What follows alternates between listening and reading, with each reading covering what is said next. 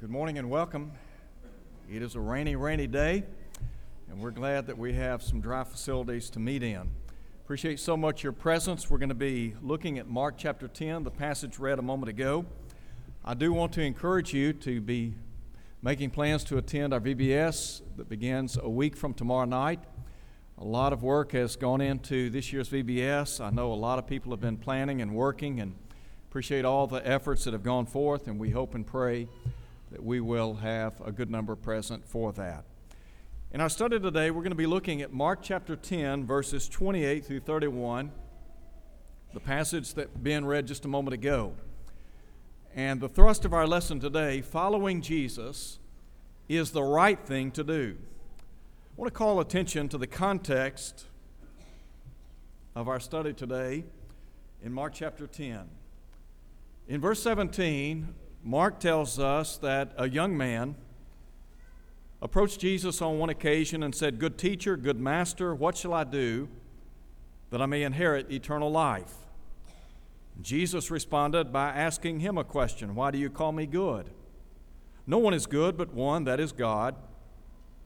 He said, "You know the commandments, do not commit adultery, do not murder, do not steal, do not bear false witness, do not defraud, honor your father and your mother." The young man then replied, "Teacher, all these I've observed from my youth." Then Jesus, looking at him, loved him and said, "One thing you lack. Go your way, sell whatever you have, and give to the poor, and you will have treasure in heaven. And come, take up the cross and follow me." And Mark says in verse 22, by way of commentary, "But he was sad at this word, and went away grieved, for he had great possessions." And then Jesus looked around and said to his disciples, "How hard it is for those who have riches to enter the kingdom of God." The disciples were astonished at his words, and Jesus answered again and said to them, "Children, how hard it is for those who trust in riches to enter the kingdom of God. It is easier for a camel to go through the eye of a needle than for a rich man to enter the kingdom of God." And they were astonished beyond measure, saying among themselves, "Who then can be saved?" But looking at them, Jesus said, "With men it is impossible, but not with God. For with God all things are possible." It's in light of this scenario that Peter then speaks up. And he says on behalf of the other disciples, "See, we have left all and followed you." And Jesus answered and said, "Assuredly I say to you, there is no one who has left house or brothers or sisters or father or mother or wife or children or lands for my sake and the gospel's, who shall not receive 100-fold now in this time, houses and brothers and sisters and mothers and children and lands with persecutions, and in the age to come eternal life. But many who are first will be last, and the last first." Seems to me that Peter on this occasion is basically asking Jesus, in light of the fact that we have left all and made the decision to follow you, then what's in it for us? What do we have to look forward to? So I want to begin by, first of all, noting the choice to follow Jesus. Peter, of course, as I read just a moment ago, said, "See, we have left all and followed you." Just what did Peter mean when he said to Jesus, "We have left all and followed you"? Well, I think a couple of things. First, it's evident from looking at the gospel narratives that the disciples were willing to sacrifice all for Jesus. You remember Jesus himself had said, "If any man come after me, let him deny himself and take up his cross and follow me." So what was it that they willingly walked away from? What did they sacrifice? Well, first, they sacrificed their craft in life, and that is their profession. You recall back in Matthew chapter 4 when Jesus came upon Andrew and Peter. And James and John, the Bible tells us that they were fishermen. And Jesus summoned them to follow him. And Matthew tells us that Peter and Andrew left their nets and followed him. It was said of James and John that they left their boat and their father and followed him. So I think about, here were some men that willingly walked away from their trade, their occupation, their work. They did so to become, as Jesus would say, fishers of men. They would no longer be fishing on the sea, but rather they would be looking for souls to save. So they walked away from their craft in life, and then I would suggest they walked away from the comforts of life. I would encourage you to read sometime this week, Matthew chapter 10. You recall Jesus sent the 12 out on what is typically called the limited commission. And they were to go and to preach the gospel to the house of Israel. And in that context, Jesus talks about some of the things that they had to look forward to.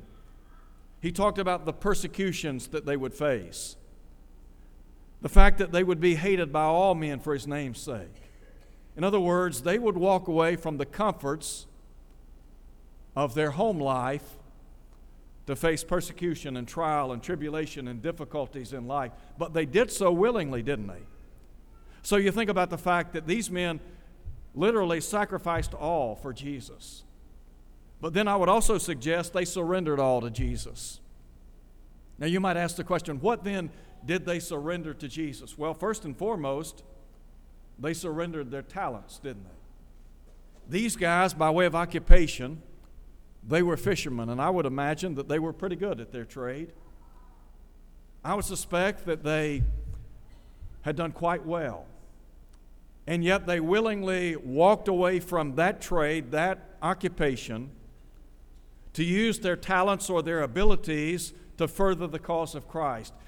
Here were men that spent 3.5 years with Jesus. When we talk about going to college or going to a university, spending some 4 to 5 years learning and trying to grow our base of knowledge. Well, these guys went to what I would call the Jesus University. And they had the opportunity to sit at the feet of Jesus and learn a trade that would ultimately benefit the world. They became masters at preaching and teaching the gospel. It tells me that Jesus has the ability to see potential in people, doesn't he? Sometimes we sell ourselves short. Sometimes we don't see the abilities that we truly possess in life. And so Jesus was able to take some individuals that, just common people, as we would say, and use them in a great way. So they surrendered their talents to the Lord, and then I would suggest they surrendered their treasures to the Lord. Think, if you would, about the money that no doubt they would have made in the secular world. I have a friend of mine that was quite successful in the corporate world or the business world, the world in which we live. And there was a period of time in which he was making quite a bit of money and made the decision to sell everything he had and go to school to become a preacher. He made the remark to me not long ago. He said, you know what, once I decided to become a preacher, I never wanted to do anything else in life. I'm not saying somebody has to do that to go to heaven. But here was a guy that was willing to walk away not only from his previous occupation, but he was willing to walk away from a lot of money to serve the Lord. And I have no doubt that there'll be many people in heaven because of his efforts. And you think about all the souls that the disciples of Jesus, think about all the souls that they reached with the gospel. So they sacrificed their talents. They were willing to sacrifice their treasures and their time. It takes time to reach the lost, doesn't it? There are only 24 hours in a day, 7 days in a week. And so you think about the time and the effort that must be expended in reaching the lost. The psalmist said in Psalm 90, "Teach us to number our days that we may apply our hearts to wisdom." To understand that we're only here for a limited amount of time, and we got to make the most of the time that we have. Jesus said in John chapter 9, verse 4, "I must work the works of him who sent me while it is day." He said the night is coming when no man can work. In other words, he had a limited amount of time to fulfill the will of God. And so he had to do his best to use every ounce of energy and every minute of every day for the good that he was sent to accomplish. And then I would submit to you that they willingly surrendered their thoughts to the Lord. What's involved in Christianity? It's really taking our minds and shaping and molding our thought process into the thought processes of God. In other words, we want to become more godlike in our behavior, don't we? These men, they had spent a lot of time out on the open sea. They knew their craft. No doubt they made good money. And yet, so much goes into the process of living the Christian life, being what we ought to be. And you think about the thoughts that must govern our lives. Paul said in Romans chapter 12 that we're not to be conformed to this world, but to be transformed. The minds of these men were literally transformed, and that was done so by the teaching and preaching of Jesus. And then I would suggest they surrendered their tongue to the Lord, because you see, they became voices for God. On Pentecost Day, Luke tells us that Peter stood up among the other 11 and did what? Preached the gospel. And you remember in Acts chapter 4, when they were commanded not to preach or teach in the name of Jesus, what they did? The Bible says they said to those who were trying to shut them down, to stifle them in their work, they said, "We can't but speak the things we've seen and heard." So first, there is the choice to follow Jesus. And there's a second thing I see in this text, and that is the compensation in following Jesus. What about this compensation? What do we get out of it? Really, that's what Peter is asking the Lord. He wants to know, okay, in light of the fact that we've left all and followed you, what's in it for us? And there are a lot of people in our world today, you talk about Christianity, becoming a follower of God, living for Jesus. They want to know, okay, what's in it for me? Think about how we sell services and products. We try to show the advantages and the strengths of our service or our product because we want people to buy into what we're selling. Well, there has to be something, some advantage to what we're selling. So what about the gospel? Are there some advantages? What kind of compensation program do we have? What kind of compensation can you expect? Well, first I would suggest there is the assurance from Jesus. Listen, if you would, to what Jesus says in Mark 10, verse 29. Jesus said, "Assuredly I say to you," first, the assurance from Jesus. Can you believe what Jesus says? Can you bank on His word? Is He credible? I would submit to you today, when we think about the words of Jesus and the assuring words of Jesus, that His words are truth. Whatever Jesus says is truth. Do you remember what He said in John chapter 14? "I'm the way, the truth, and the life. No man cometh unto the Father but by me." Do you recall in John 17:17 when He said, "Sanctify them in truth, your word is truth"? So Jesus spoke words of truth. But I would also suggest that His words not only are true, but are trustworthy. In John 10:35, the Bible says, "The Scripture cannot be broken." So whenever Jesus makes a promise, whenever Jesus says, okay, this is how it's going to be, you can bank on it. You can believe it. You can go to your grave with the assurance that all the promises that He has made to you will come to pass. It's a great thought. Now, there's another thing. First, the assurance from Jesus, but then note, if you would, the abundance in Jesus.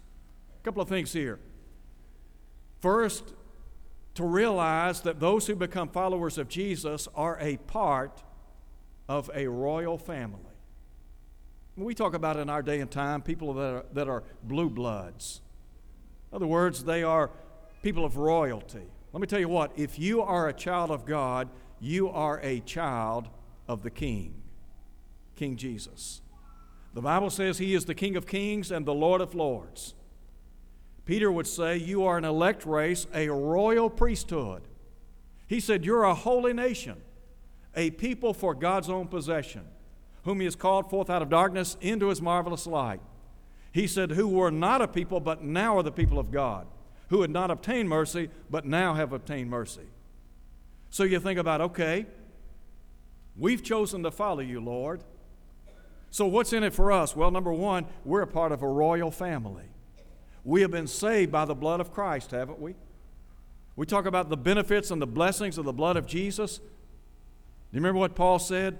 In Him we have redemption through His blood, the forgiveness of sins, listen to him, according to the riches of His grace. So we enjoy the benefits of the death of Jesus on Calvary. We have been saved. Saved ultimately to do what? To serve Him. Not only are we a saved people, but we are a satisfied people. Are you satisfied in your life? You know, there are a lot of folks in our world today, if you were to ask them point blank, are you happy in life? Are you content? Are you satisfied with where you are in your life at this present time? You know what a lot of folks would say? No. No, I'm not happy. I'm not content. I'm not satisfied. A lot of folks like that. Do you remember the words of Paul in Philippians chapter 4? Paul was writing from a Roman prison. And Paul said, I have learned in whatever state I am, therein to be content. You know what he was saying? I've learned to be satisfied with life. How then do I enjoy contentment or satisfaction in this life? Here it is, 1 Timothy chapter 6. Godliness with contentment is great gain. You see, the world says you got to have more, you got to make more, you got to do more to be satisfied and content. And what the Bible says is you find contentment in your relationship to the Lord, don't you? So you think about they were saved. Not only were they saved, but they were satisfied. And then they were strengthened, because Paul said, I can do all things through Christ who strengthens me. And then what about this built-in support system? Is it not the case that every child of God is supported on a daily basis? Paul said in Philippians chapter 4, verse 19, but my God shall supply all your needs according to His riches in Christ Jesus. The Hebrew writer said, I will never leave you nor forsake you, so that we may boldly say, the Lord is my helper. Philippians chapter 4, verse 5, Paul, in writing from that Roman prison cell, said, the Lord is near. In other words, He's nearby. He's at my side. So, yes, we're a part of a royal family, but we're also a part of a rich family. Listen again to what Jesus said. Assuredly, I say to you, there is no one who has left house or brothers or sister or father or mother or wife or children or lands for my sake and the gospel's, who shall not receive 100-fold now in this time, houses and brothers and sisters and mothers and children and lands with persecutions, and in the age to come, eternal life. First, I would say, they lived in hope, didn't they? They had hope. How many people in this dismal world feel that the future is nothing but bleakness and darkness? How many folks in our world today, if you were to ask them, what's your vision for the future? What do you see out in the distance? Say, I don't see anything but heartache and sorrow. Well, what those of us who belong to the family of God see, we see hope because we live in hope. That's what Paul said in Titus chapter 1. We live in hope of life eternal, which God, who cannot lie, promised before the world began. Not only do we live in hope of life eternal, we live in hope, yes, because Jesus said, you can look forward in the age to come, eternal life. Do you remember what John said? This is the promise that He's promised us, everlasting life in 1 John 2:25. We not only live in hope, but we will one day live in heaven. To know that one day we will be together with God forevermore. Jesus said, "Let not your heart be troubled. You believe in God?" He said, "Believe also in me. In my Father's house are many mansions." He said, "If it were not so, I would have told you." So to think that one day, those of us that have made the choice to follow the Lord by way of compensation, heaven. There's a third thing I want you to see in this verse, and that is there will be some adversity in Jesus. Listen again to what he said in verse 30. He said, "You shall receive 100-fold now in this time houses and brothers and sisters and mothers and children and lands." And then note, with persecutions. Jesus is very transparent in talking about the cost of our faith. How many times have you watched a commercial on television? Or maybe you have listened to an advertisement on the radio, and they'll talk about all the benefits and the blessings of their service or their product, and they'll talk about how you need this product or you need this service. And they have it spelled out, all the things that they offer. And then in minuscule writing, they'll have that small print that you can barely read. And they'll have these disclaimers and other things. In other words, they don't want you to see the fine print, do they? They want you to see the benefits. They don't want you to see the drawbacks, the potential harm. Well, that wasn't the case with Jesus. When Jesus enlisted people to follow him, he let them know right up front. He lets everyone know. It's possible you're going to suffer for your faith. You remember what he said in Matthew chapter 5? "Blessed are those who are persecuted for righteousness' sake, for theirs is the kingdom of heaven. Blessed are you when men shall revile and persecute you and say all manner of evil against you falsely for my name's sake." Why do people suffer sometimes? Well, sometimes they suffer because of things they've done. Sometimes they suffer because of the things others have done. Sometimes we suffer because of our faith.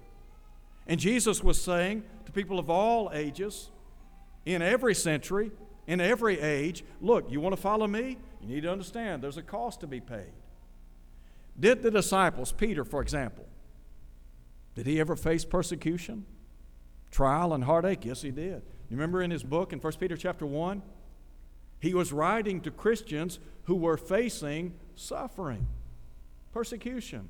He talked about the trying of their faith, being more precious than gold that's tried by fire. So, there was a cost involved. But they needed to understand not just the cost of their faith, but the company they kept in the faith. Jesus said in Matthew chapter 5, he said, "Rejoice and be exceeding glad, for great is your reward in heaven." You can be grateful that in serving me you've got a reward in heaven. But he said, "For so they persecuted the prophets who were before you." As a child of God, when we suffer for our faith, we need to understand we're in great company. We're in the company of people like Peter and James and John. We're in the company of Jesus. We're in the company of all the great prophets of old. Go back and look at the Old Testament prophets. Men like Jeremiah and Amos, Elijah and others that faced trial because of their faith in God. Now, there's a third thing I want you to see in our study. First, there is the choice to follow Jesus. Secondly, the compensation in following Jesus. And then thirdly, the caution in following Jesus. Look at verse 31. In verse 31, Jesus said, "Many who are first will be last, and the last first." Two things I want to share with you very quickly here. First, there is no superiority in the kingdom of God. Secondly, there is no seniority in the kingdom of God. In the first century, the Jews looked down on the Gentile people, didn't they? They had no use for the Samaritan people either. As a matter of fact, in John chapter 4, John said, speaking of the Samaritans, that the Jews had no dealings with them. They viewed them as half-breeds. The Jews felt they were better than the Samaritans as well as the Gentiles. They viewed the Gentiles as unclean, as quote-unquote dogs. That's how they viewed them. And so when you think about the kingdom of God, you have the merging together of people from varying backgrounds, don't you? You've got Jews and Gentiles and Samaritans. You've got all these different people coming together in one body. To say that it would take a lot of work to blend these people together,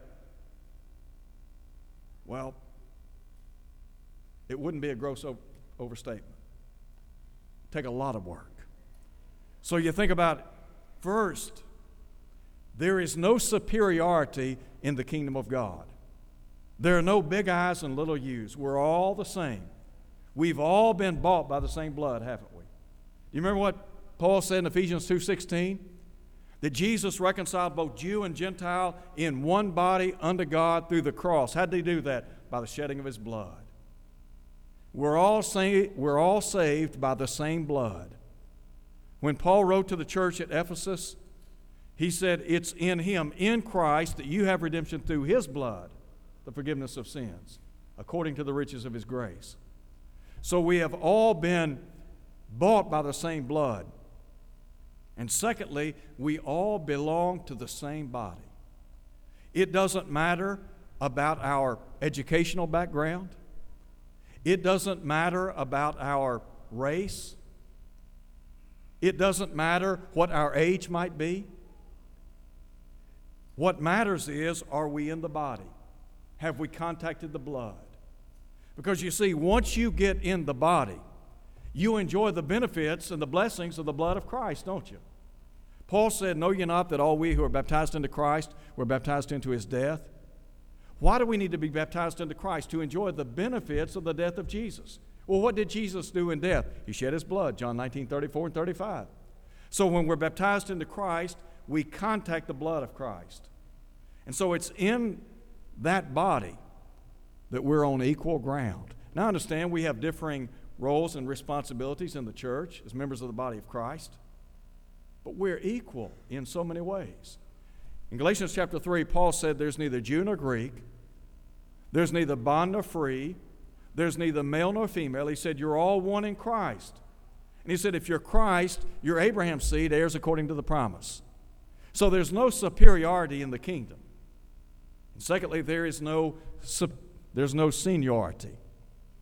Sometimes folks have the idea that because they've been a member of the church for 30, 40, 50 years, that maybe because they are a charter member of a particular congregation, they're better than other people. What Jesus is saying, no, we're all the same. There's no superiority in the kingdom. There's no seniority. We're all the same. Now, I understand that there's a growth process, and you have people that are babes in Christ, and you have people that are maturing in Christ, and then you have some that are mature in Christ. But ultimately, we're all the same. So, here's the question of this hour. Is it right to follow Jesus? Is that the right thing to do? Could I answer that for you? Yes, it is. You will never, ever regret following Jesus. And really, that's what Jesus is saying to Peter. Because Peter's asking the Lord, Lord, what's in it for us? And so what Jesus did was to articulate some reasons why being a part of his band of disciples would benefit them. People are going to ask you. They're going to ask you from time to time, what's in it for me as a child of God? And so when they ask you that, you've got a lot of information to convey. And you can tell them firsthand all the blessings and favors that we enjoy in Christ. We have been pardoned from our sins. We have peace with God. We have the presence of God. We have a prayer life with God. We have the promises of God, the promise of heaven. Let me tell you what, it's worth a lot. So if you're here today and you're not a follower of Jesus, you've been asking for a long time, what's in it for me if I follow Jesus? Well, there's a lot in it for you. And ultimately, it's all about heaven. So if you're here today and you have not named the name of Christ, here's what you need to do. Do exactly what they did on Pentecost Day. Well, what did they do? Peter said, repent and be baptized, every one of you, in the name of Jesus for the remission of sins. If you do that, God will add you to the church, Acts 2:47. In the church, you have the hope of life eternal, because the Bible says in Ephesians 5:23, Jesus is the Savior of the body. And be faithful. If you'll live faithfully until death, the promise, the assurance is the crown of life, Revelation 2:10. Won't you come as we stand and sing?